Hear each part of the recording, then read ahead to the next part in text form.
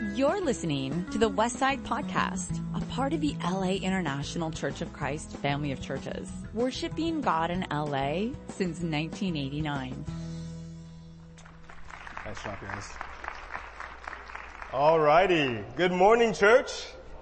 My name is Kenny Izuchukwu, and I'm so grateful and thankful. What an amazing service it's been so far. Let's give all the students who presented a round of applause. Wow. So I want to start off by acknowledging a few people. So apparently, we've got some people visiting. I have David and Marley. David and Marley, where are you? Was I told incorrectly? Stand up. Who are you? Yeah, there we go. Hey David, hey Marley. We've got the Nussbaums. Yes, please stand. We've got Marianne Rose. Marianne, where are you? I haven't seen you yet. Whoa! I love your hair. Wow. And then I have a couple of close friends of mine. Owen Thomas made it up. Are you here, Owen? That's right. Good to see you. And then last but not least, Daniel and Taylor Bolton, really, really close friends of mine. So these guys have been friends and a part of the West Side for some time. Guys, I think that I want to share something with you, something vulnerable with you. Can I be honest with you this morning? So I was having trouble sleeping last night. I was torn back and forth because you see, for 6 years, I was a UCLA undergrad and grad student. I was there for 6 years. It's where I experienced volleyball. Yes, woohoo! I did a lot of great things there. But currently, right now, I am a Pepperdine student. I'm getting my master's in divinity. So I was like turning in bed. I'm like, I know we're supposed to dress up. But we have to pick which college, what we're supposed to wear. And I couldn't figure out. So I had this jacket on. And you're probably wondering, why is he wearing a jacket while preaching? Well, I'm going to explain. It's because I want to know what you think. I want to know if you think that I chose my roots, my upbringing, my UCLA upbringing, or if I'm changed over and I've been true to Pepperdine. So what do you think is under this jacket? Raise your hand if you think it's UCLA. Wow, we've got some old-timers. Raise your hand if you think it's Pepperdine. Gosh, I'm nervous, you know? I don't want people to think I'm fake. So let's see what happens here.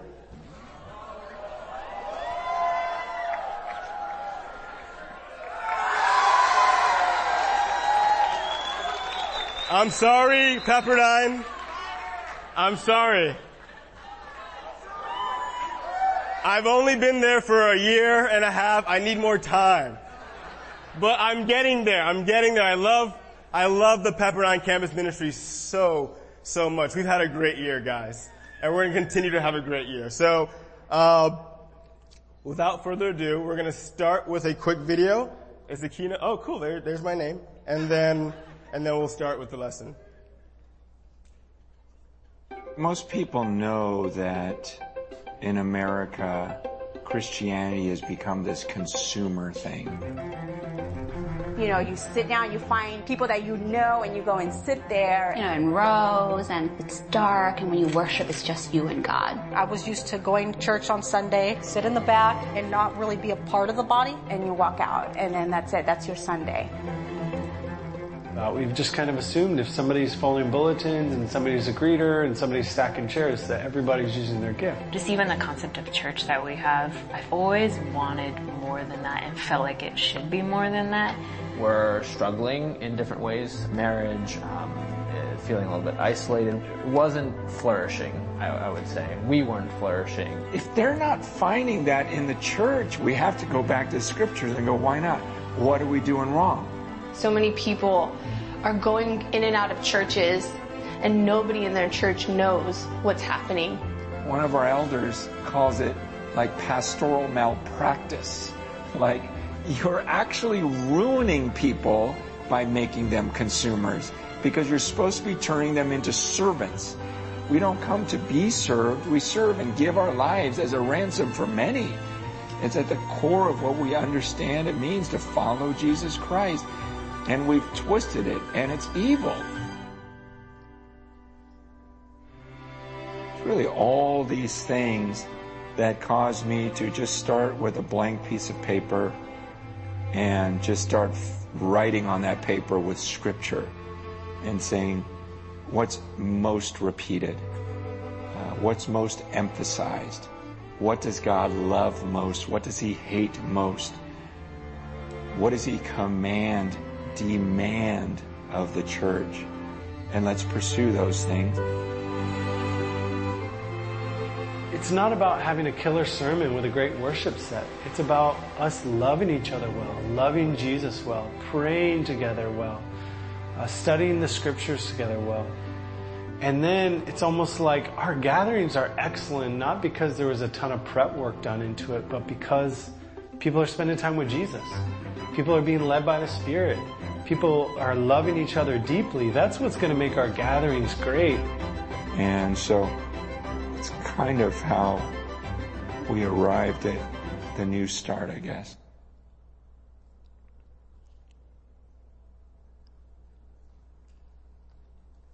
O Lord, my strength and my fortress, my refuge in time of distress.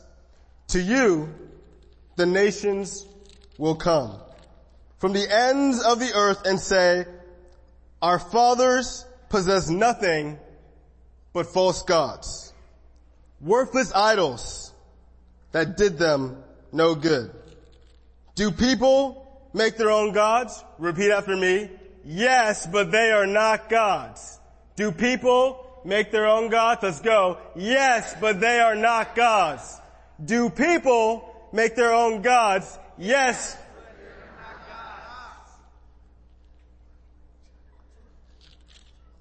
Therefore, I will teach them. This time, I will teach them my power and might. Then they will know that my name is the Lord. At Pepperdine, we've been doing this series called Inside Out.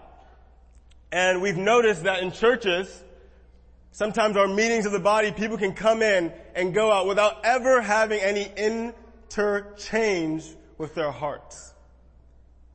And we focus so much on the worship and the singing and the performance and the preaching that we miss the very purpose of what church was meant for. And this shows with the way that we talk to other people. People not in this group, outsiders, people that we want to bring in. We call this evangelism. And we notice that the lack of evangelism is a symptom of something deeper. When we don't go out and we don't talk and we don't share what's been going on, there's something lacking. There's something that's just not right. So the title of my lesson today is From the Inside Out. And I'm going to make it a lot shorter because honestly, we've got some more students that need to come up and share. And I want them to share their hearts. So I'm going to speed through this as quickly as possible so we can get them to share. Because that's the purpose of church, right? What's going on inside? We're going to look at Jeremiah and hopefully get some answers from him. And I have 3 points, 3 quick thoughts today. 1, we all have gods. Say it with me. We all have gods. 2, we all lack trust. We all lack trust. Say it with me. And lastly, we all need God. Say it with me. We all have gods. We all lack trust. We all need God. First point. We all have gods. So in Jeremiah, we just read here about Jeremiah's having this dialogue with God. And he's going back and forth. And he says some pretty intense things. And God says some pretty intense things. He's seemingly angry, frustrated at something. There's something wrong with his nation. Earlier on, he talks about them being, don't have children here, don't get married here, don't do it in this land, Jeremiah, because I'm about to tear this place up. And you're like, what? Why is God feeling this way? Because the ancestors of these Israelites for generation and generation had been in sin. And it become normal. It become very doable and no one was saying anything about it. It was like they were coming to church and people were coming in and walking out without anyone asking them about their hearts. So God is angry, He's frustrated, He's like, what are you doing? Why are you worshiping these false gods? You know, the Instagrams, the Facebook, the men and women that we want to have deep, intimate relationships with. Why are you worshiping these false gods? They aren't even real. Can you imagine just thinking about that? You're like, oh gosh, this whole time I spent all this time and energy on something that's not real. And God, with this dialogue with Jeremiah, is trying to let Jeremiah know, you need to tell the people, because Jeremiah is a prophet. You need to tell the people this, because if they don't see it, I'm going to show them my power. I'm going to show them my might. It's coming. And obviously he was talking about the exile where the Israelites were taken out of their land. Their entire land was destroyed and burned, and they were taken to Babylon. But aren't we similar to the Israelites? We have so many gods. Church has become consumerism. And this is what I feel like church in America epitomizes. You go and you want things to go your way. You come to be served and not to serve. And that's what I did for years. I did that. And I was the guy that complained in the seats. I was the guy on his phone watching TV shows during service. I was the guy that'd fall asleep during service because I wanted to be served. So if it wasn't good enough, if the people weren't preaching what I wanted to hear, guess what? Tune out. Why do I need to listen to them? So this reminded me of a song. You know that song? I have decided to follow Jesus. So I start singing in different ways. I started like, let me see if I can substitute that for something else. So I said, I have decided to follow my girlfriend. That didn't sound right.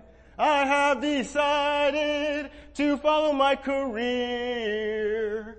I have decided to follow the Golden State Warriors. You know, I just kept singing it, and it just sounded so off because that's not what God wants from us. He wants us to serve and give. And when we do that, church is awesome, but we have to watch out for those false gods. I love this quote. Nothing makes Satan happier than to have a group of Christians who secretly worship different gods. They come together every week for church service, hide their secret, and act as if God is their number one priority when he is not. Satan loves that. He loves that right now some of your minds are so out of here. He loves that some of you are just showing up so you can tell your parents and then go home. He loves it because we're not talking about the heart. Who and what are the gods in your life right now? Take inventory. Start thinking about it. It shouldn't be hard. Guess what? It's the first thing that comes to your mind. The lowercase g gods. Who are those gods? Write them down. We're going to think about a way to deal with them later. Your God will never live up to God. Point number 2. We all lack trust. We all lack trust. This is what the Lord says. Cursed is the one who trusts in man, who draws strength from mere flesh, and whose heart turns away from the Lord. That person will be like a bush in the wasteland. They will not see prosperity when it comes. They will dwell in the parched places of the desert, in the salt land where no one lives. This is me in my sophomore year at UCLA. You're like, where are you, Kenny? I only see 3 white guys. Well, let's get closer. I have a bag over my head. And this is during my birthday, my second birthday in college. I was kidnapped by the campus ministry. And you're probably wondering how that's encouraging. Well, it's not. I try. But this is the second year in a row that the campus students kidnapped me for my birthday. So it happened my freshman year. I was like, oh, this is funny. But the second time, I'm like, guys, really? Twice? And that's Kendall right there laughing awkwardly because he knows it's wrong. But I remember, when I was 7 years old, I remember going to Chuck E. Cheese for my birthday. I remember inviting a bunch of people, and I think I invited like 20 or so people. Chuck E. Cheese, I'm excited. Woo! And we get there, and I remember distinctly no one actually being there on time.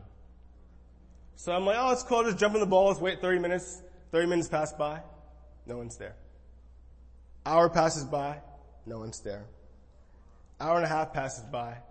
One kid shows up.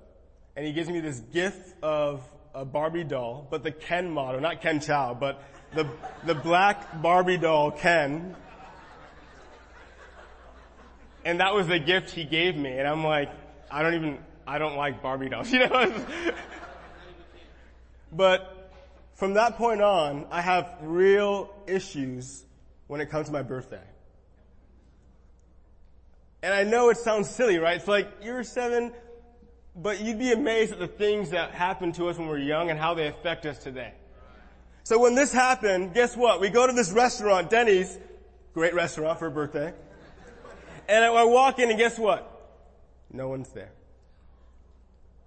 Except for Kendall, obviously, who drove me. They put me in the trunk of the car and they drove me around. I'm tossing and turning. We get there thinking, it's gonna be awesome. We're gonna go to like BJ's or something. Denny's.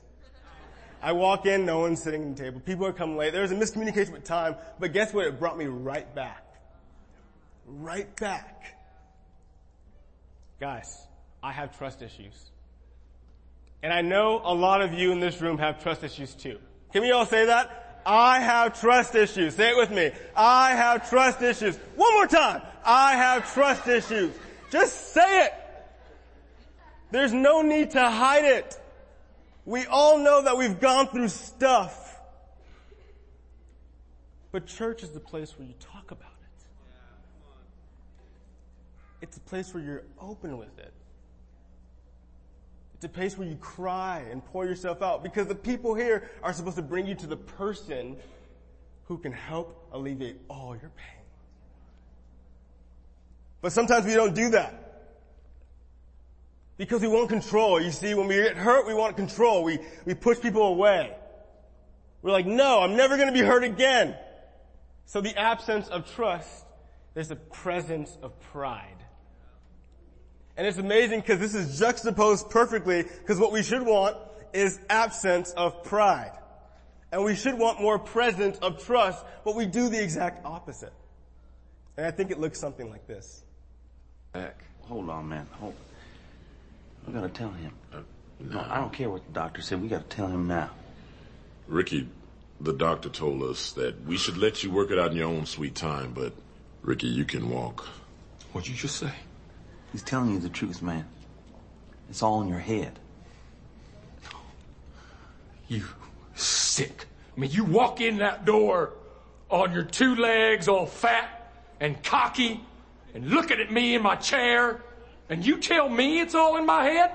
I hope that both of you have sons, handsome, beautiful, articulate sons who are talented and star athletes, and they have their legs taken away. I mean, I pray you know that pain and that hurt. Don't you put that evil on me, Ricky Bobby. Don't you put that on us. You are not paralyzed. I am so paralyzed. No. Rough on him now. No, he needs to know. Okay. He's always crying. Tough love it is, tough love. Wake up, idiot. You want to know what I am? You want to see what my life is? Don't do it. You want to see what's going on here? Don't you stick that knife in your leg.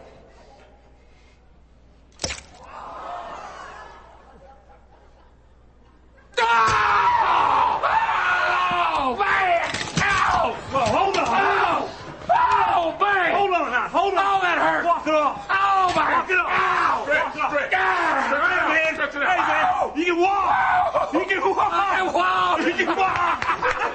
I think I touched a nerve. Right there. I think I got it. All right, we got it. Hold on right there. Hold on right there. Oh, wait, maybe don't touch it. Can you feel it? Yeah! We'll use this knife to pry it out. We'll pull it out. Now we got two. No. Just don't think about it. We're going down a bad path. Cut around the meat. Okay. Just stretch it out. They got to plug it in. Right there. It's like a deer. We got to wiggle it just a little bit. That's it. You feel that? Feel that? Yeah. You are back. I love you guys.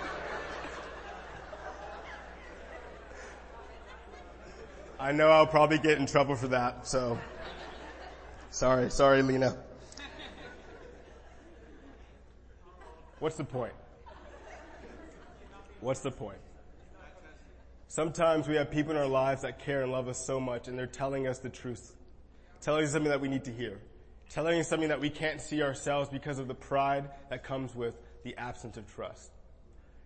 And we are so prideful at times that we prefer to grab a knife and stick it into our legs and hurt ourselves and the people around us before we listen, before we can become vulnerable. What's it going to take for you? What's it going to take? Cursed is the man who trusts in their mere flesh. Cursed is what Jeremiah tells. He's trying to tell the people they will not see prosperity when it comes. They prefer to stick a knife in their legs. Why do you lack trust? Have you thought about it? Have you understood it? What's that thing that happened to you when you were young? What is it? Be open about it. Write it down. And when will you submit to God's sovereignty? Excruciating vulnerability is the beginning of an authentic relationship with God. Last point. We all need God. And now Naomi's going to come up and share. Yeah.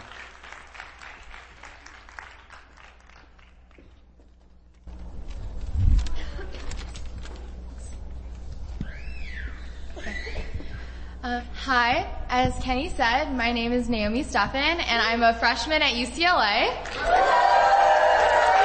Go Bruins.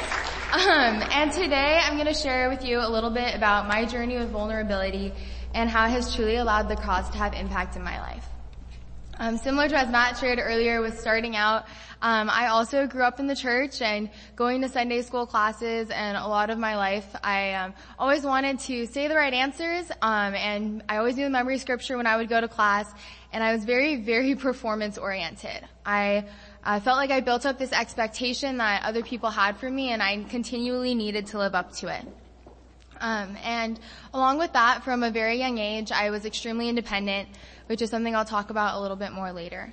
And so, when I got to the end of my 7th grade year, I decided that I wanted to start studying the Bible, but my motivations for doing so were completely wrong. A lot of it was that I felt this is what other people expected of me, and I need to fulfill their expectations. As well, I wanted to be the first person of my friends to get baptized because I felt like that was the role that I had always played, was being just one step ahead. However, through this process, I was able to realize for the first time that I was truly sinful and that sin was having an active impact in my life. I grew up knowing that, everyone's a sinner, so obviously I'm a sinner too, but I didn't really see that separated me from God. And when I was studying the Bible, they drew this diagram of people with 3 different backpacks that had 3 different bags of sin. And mine was the smallest, and then there was someone with a little bit more, and then someone who had a very heavy bag. And they put us on one side and a big open gap, and then God was on the other. And the first person with the largest bag of sin tried to jump and fell very quickly. And I was like, yeah, obviously they're not going to make it across. Second person jumped. They made it about halfway, but they also fell. And then it was my turn to jump. And honestly, I completely thought I was going to make it to the other side. I was good with God. I was fine. But when I jumped, I too fell short. And it was the first time that it registered with me that I was not in a right relationship with God and that I wasn't saved. And so through that, I was able to be open about the sin that I saw at the time, connect with the cross, and I decided to get baptized on May 24th, 2014. Even now, though I now know that there was so much I did not understand about God, His love, or His grace, I truly believe that God saved me at just the right time, because I don't think I would have been able to make it through the next 4 years without Him. And so most of my testimony actually comes after I became a disciple. As I mentioned before, I was very independent from a fairly young age. I have an older sister named Jessica who has gone through a number of different medical conditions, and therefore she had to have several surgeries. And in 4th grade, she had a surgery that impacted me the most. She had a major back surgery, ended up being in the hospital for a lot longer than she was really supposed to, and when she got out of the hospital, there were several things she could no longer do on her own. And so she needed help. And I also have a younger sister, Sophia, who was just younger, so she also needed attention from my parents as well. And I felt that I needed to be as independent as possible so that way I would never be a burden to my parents. I felt that sharing my emotions or my feelings with other people made me a burden. And so even into becoming a Christian, I was very limited in my ability to be vulnerable. So within the first months of, after making the decision to make Jesus Lord, the first couple months were good, but really soon into my freshman year, they quickly took a downturn. I didn't know how to deal with pressure that I put on myself or that I felt from others, and I didn't know how to deal with my emotions. And during the beginning of my freshman year, I ended up becoming suicidal. I would frequently be at the third floor of buildings, either at school or just when I was by myself, and I would think about, why am I still here? And I was seriously considering taking my life. And then there was one night where I was sitting with my sister, and I was just feeling a lot of anxiety. I was very overwhelmed, and I decided that I had it, and that I wanted to take my own life. And right before attempting, I sat on the floor, and I just cried, and I realized how far I had strayed from God. Even though I said that I committed my life to Him and I said that I was following Him, really in my heart I wasn't at all, and I wasn't living like I was in a relationship with Him. However, after coming to this realization, I was able to begin to rebuild my relationship with Him and really turn to the Bible and grow in my understanding of it. However, even then, I was never fully open because I still had this mentality of I can't be a burden. And I didn't become open until 2 years later while I was on Hope Youth Corps in Chicago. And so for those of you who don't know what Hope Youth Corps is, I was there for 10 days on a service trip, and going into it, I did not know anyone I was going to be there with. But 3 days into Youth Corps, I ended up opening up with people who I had just met, and completely unemotionally telling them everything about my freshman year. And I casually mentioned that I had never said anything to my parents. And I was immediately challenged by one of the guys who was there to talk to my parents. And at the time, that seemed completely unthinkable, to tell them all of these things that I had gone through. Even though they were amazing and they were loving, and I always knew that, I just felt like I could not put this on them by talking to them. However, he shared with me very vulnerably about his relationship with his parents and about his life. And after several hours of talking over the next 2 days, I ended up calling my parents while I was there and telling them absolutely everything. From fourth grade until then, I had told them about all of my emotions. I told them about my feelings towards them, especially in the face of some tragedies my family underwent. And I told them about my freshman year. And I was one of the scariest things that I had ever done, but I was just met with absolute love by both of them. They just wanted to understand and know how they could help me.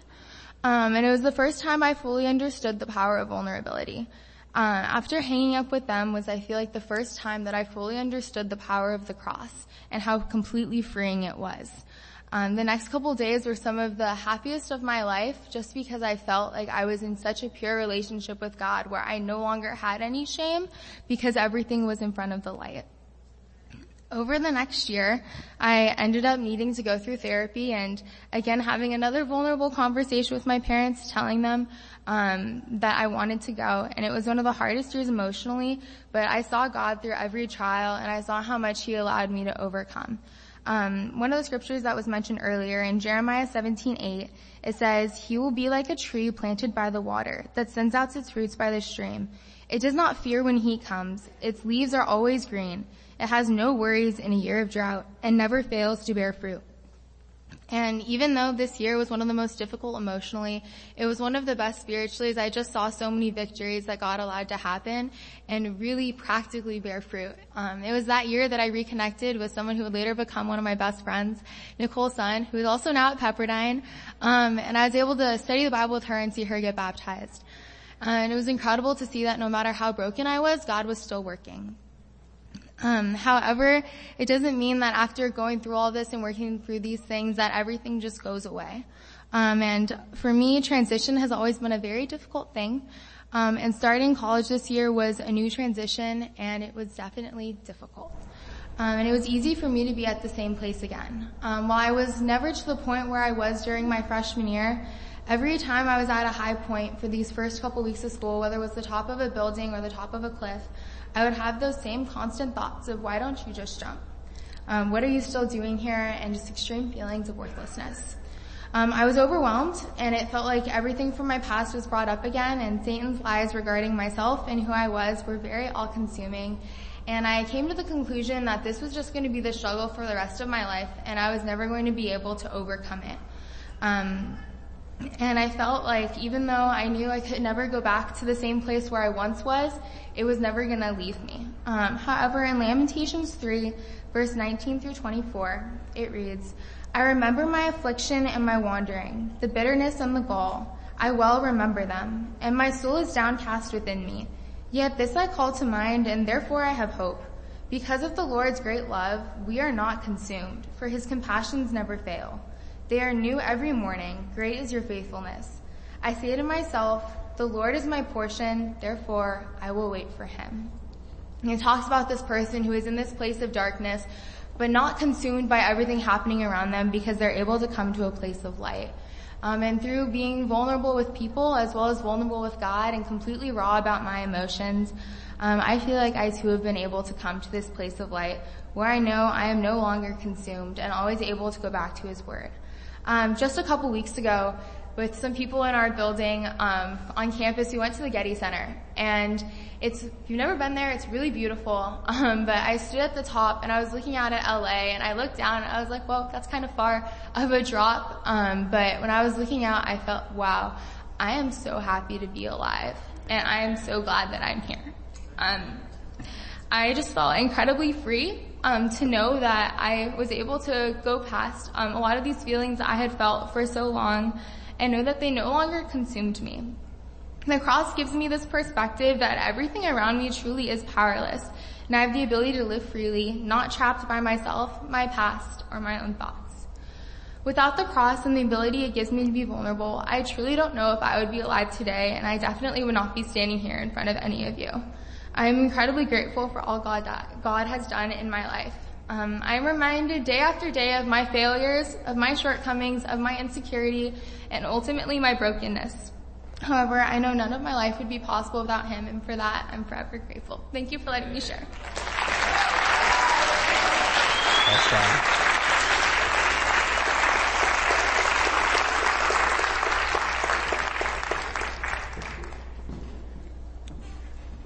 Excruciating vulnerability is the beginning of an authentic relationship with God.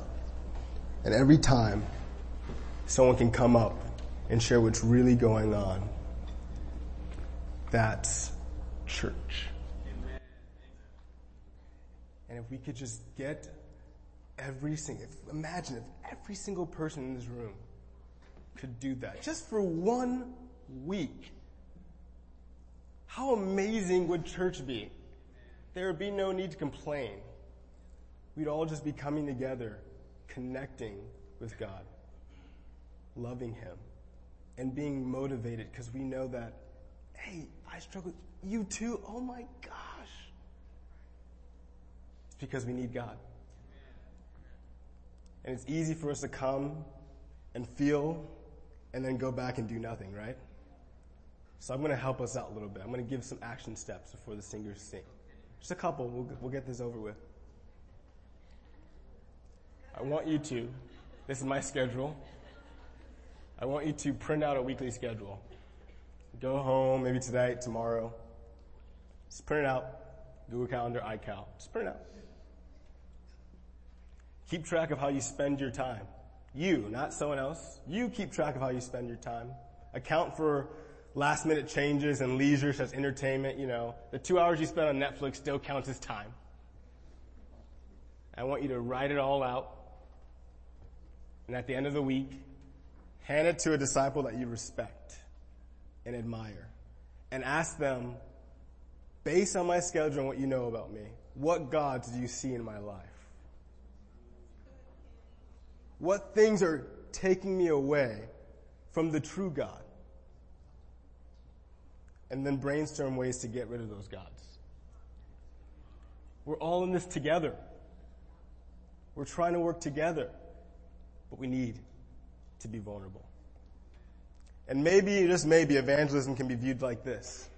Rather than cold contact sharing and awkwardly meeting someone for the first time, maybe it's just telling people who you are with your whole heart based on what Jesus has done for you. So let's repeat after me. What point? We all have gods. Say it with me. We all have gods, but they are not gods.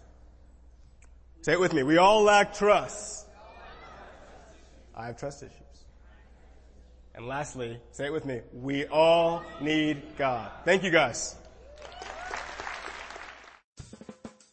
You've just listened to the Westside Podcast. For more information about our ministry, please visit thewestsidechurch.com or laicc.net.